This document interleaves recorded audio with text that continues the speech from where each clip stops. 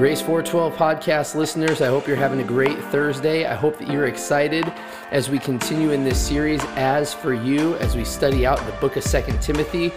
We've been going over this the last few weeks. Last week, we went through all of chapter 1 and talked about things that we can do when life is difficult. Paul was writing to Timothy from prison, where he was potentially awaiting a trial to be put to death. He's writing to Timothy, who's in a difficult situation of his own at Ephesus, and he gives these charges, these challenges to Timothy. And one of those last challenges that we looked at was for us to find the why.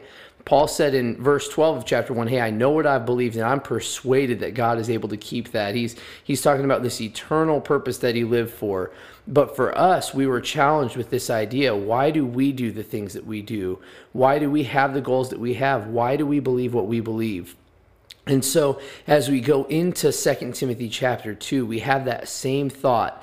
And so last night we looked at literally the entire chapter, and there is just a ton of information and a ton of meat here.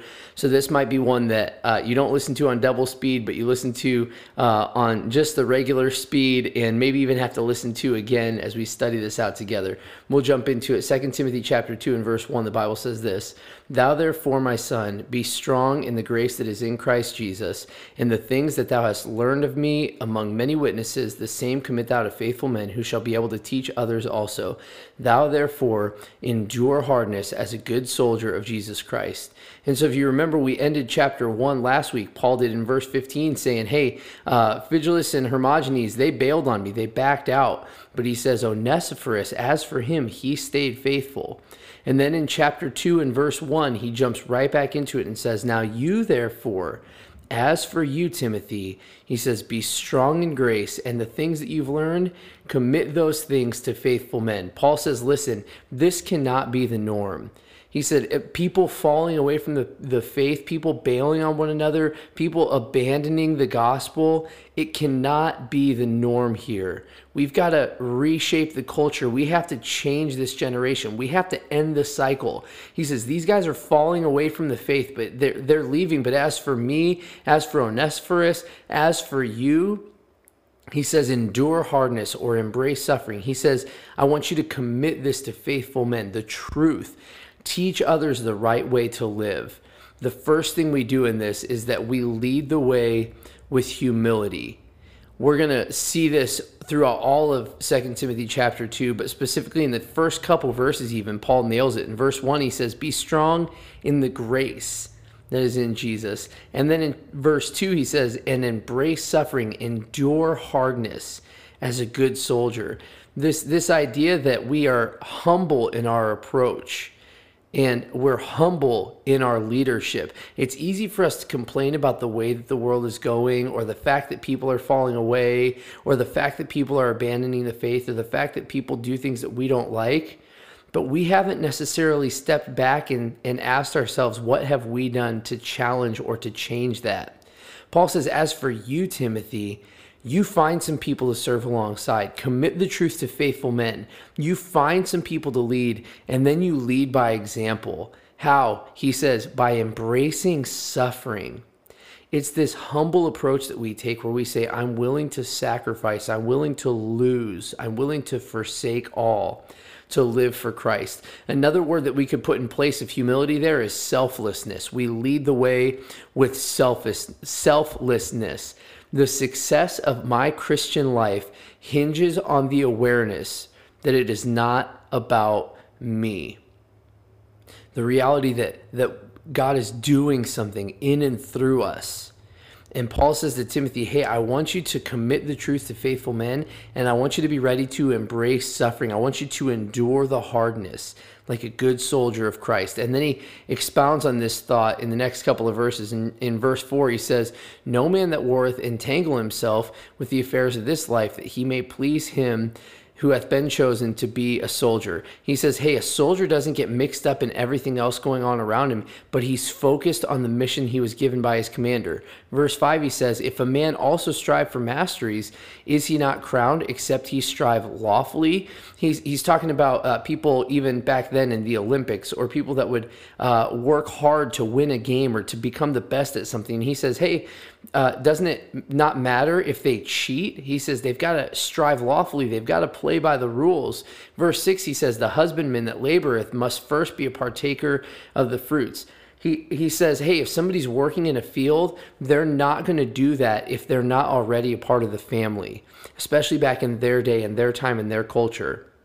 And then he elaborates on all of this in verses 7 through 9. He says, consider what I say, the Lord give thee understanding in all things. Remember that Jesus Christ of the seed of David was raised from the dead according to my gospel, wherein I suffered trouble as an evildoer, even unto bonds, but the word of God is not bound. He says, hey, this all applies to you. Just like verse 4, you've been given a command. Like a good soldier, you've been given a mission.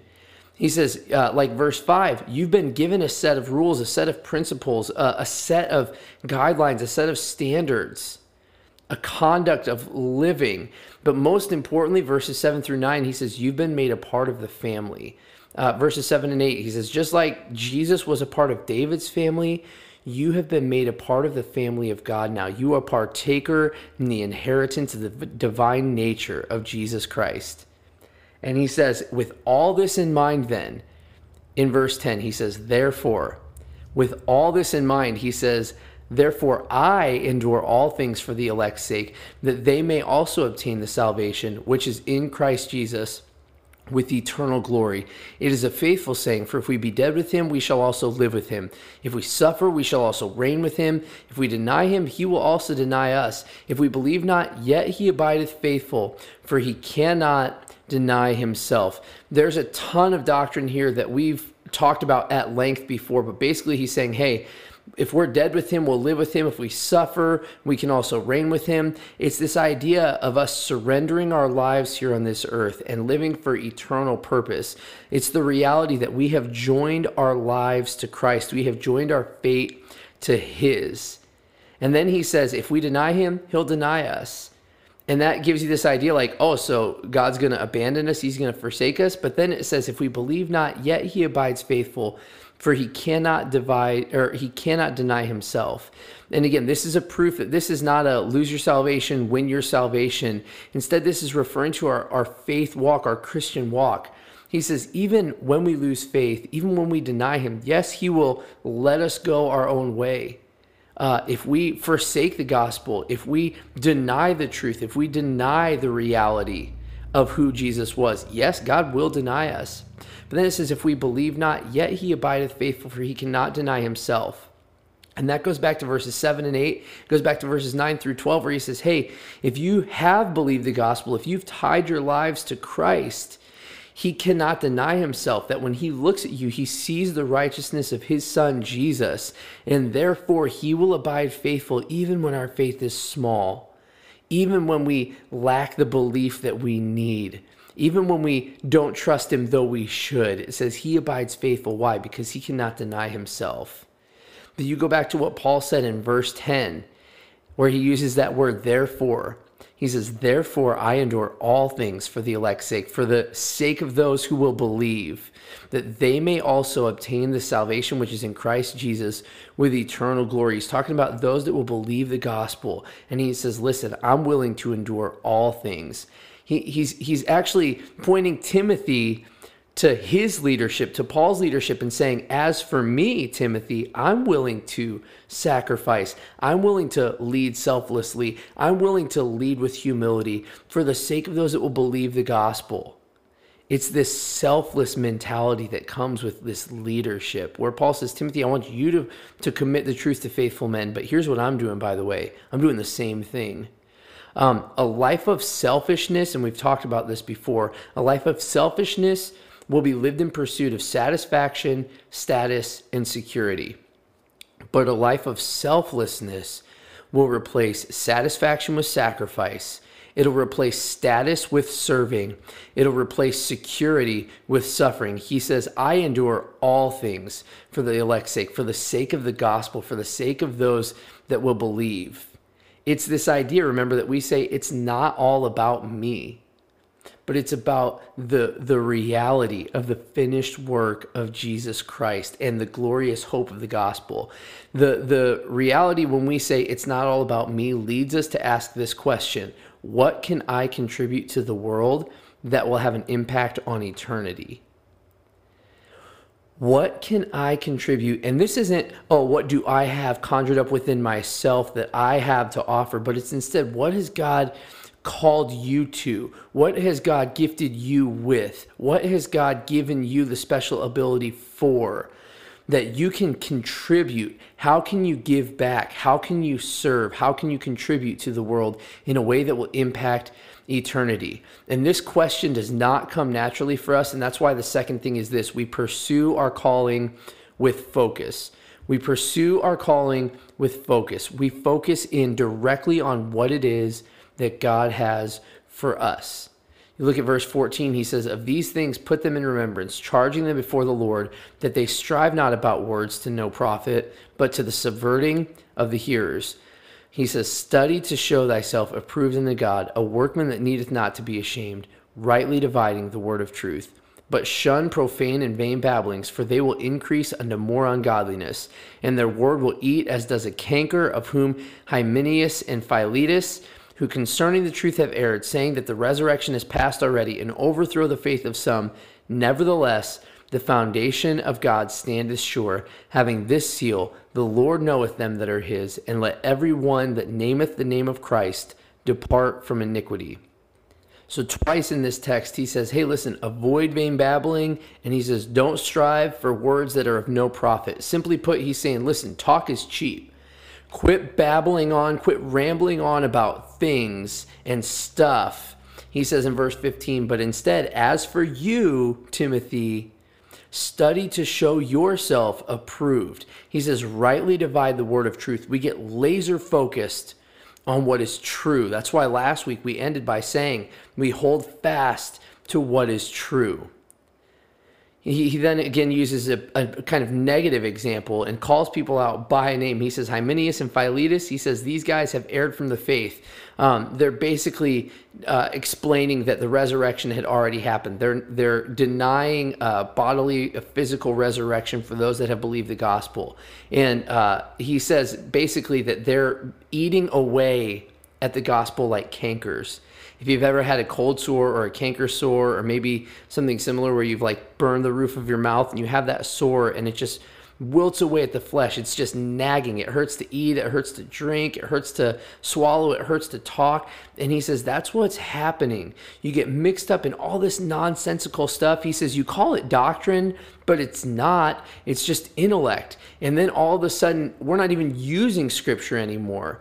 Verse 18, he says, they're saying that we've already been resurrected. They're using their own intellect to try to understand something that Jesus said they're never going to understand fully.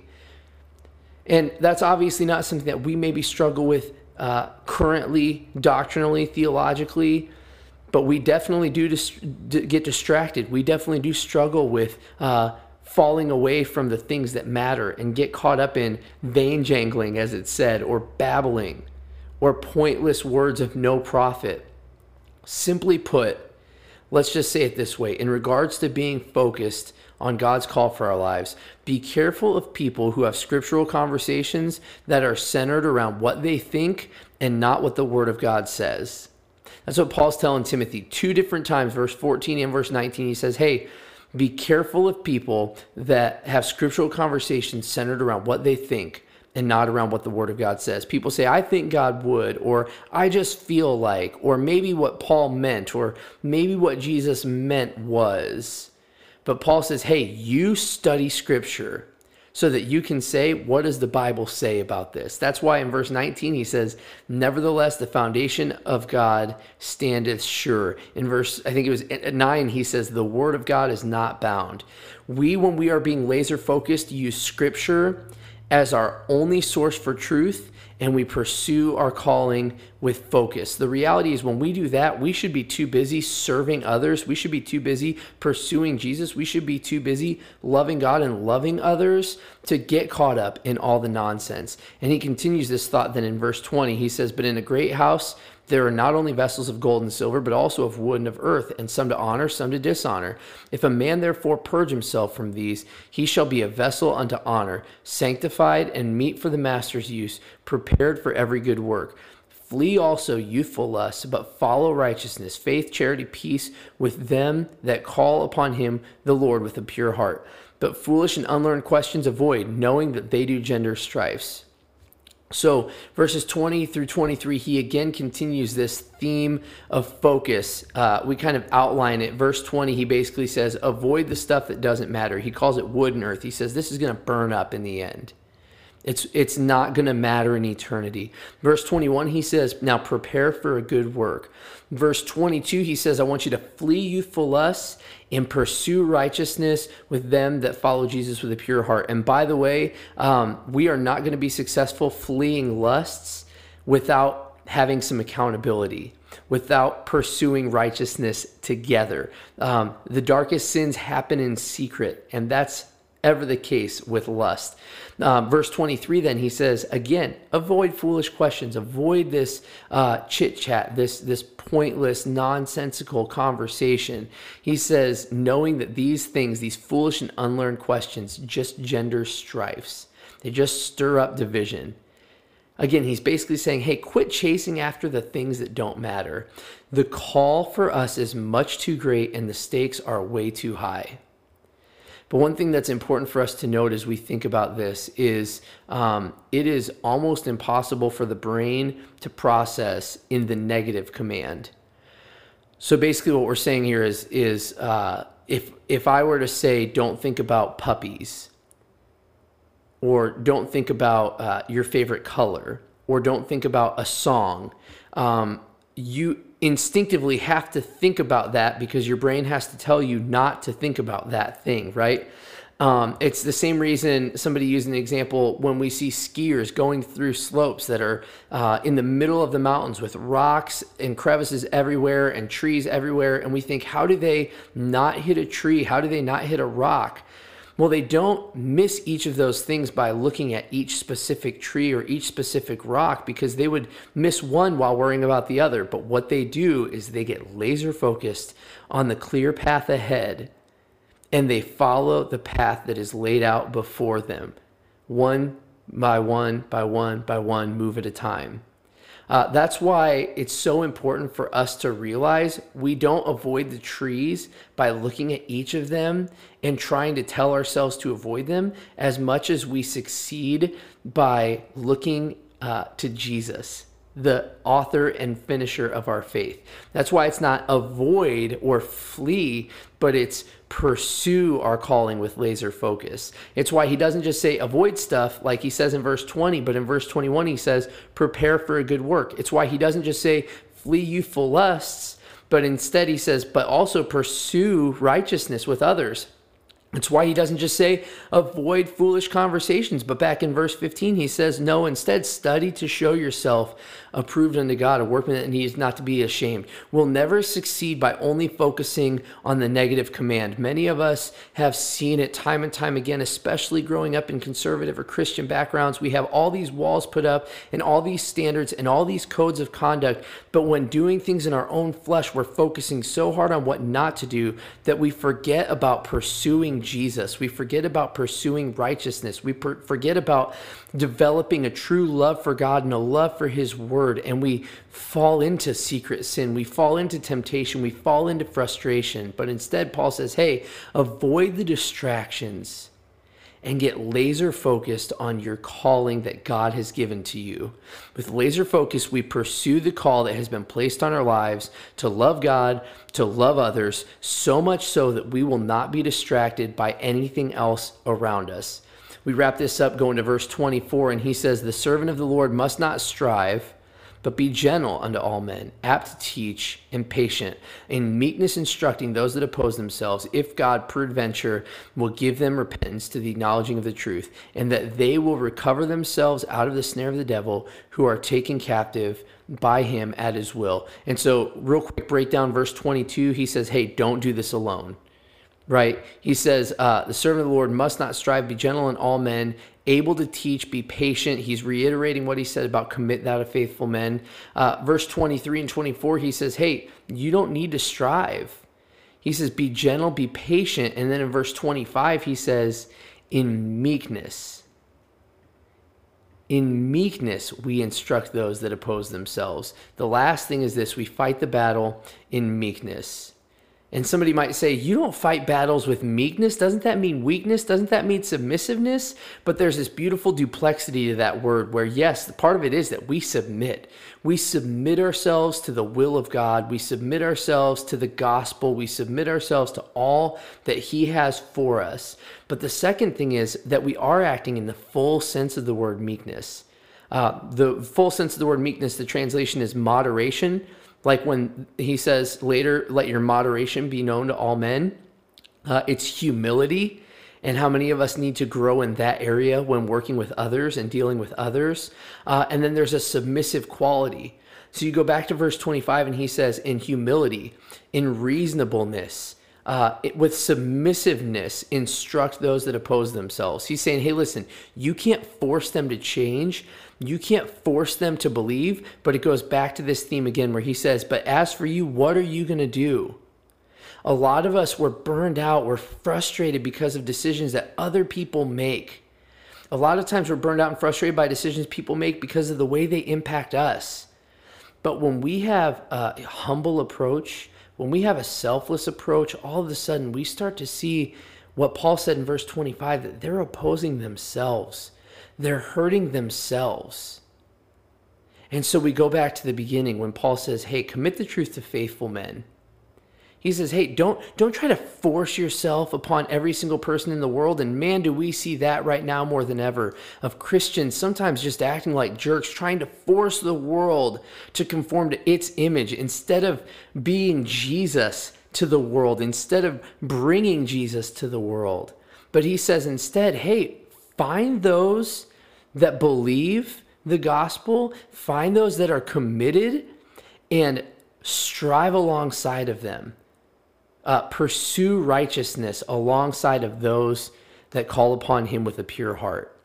Find those that you can work alongside, that you can serve and love Jesus with.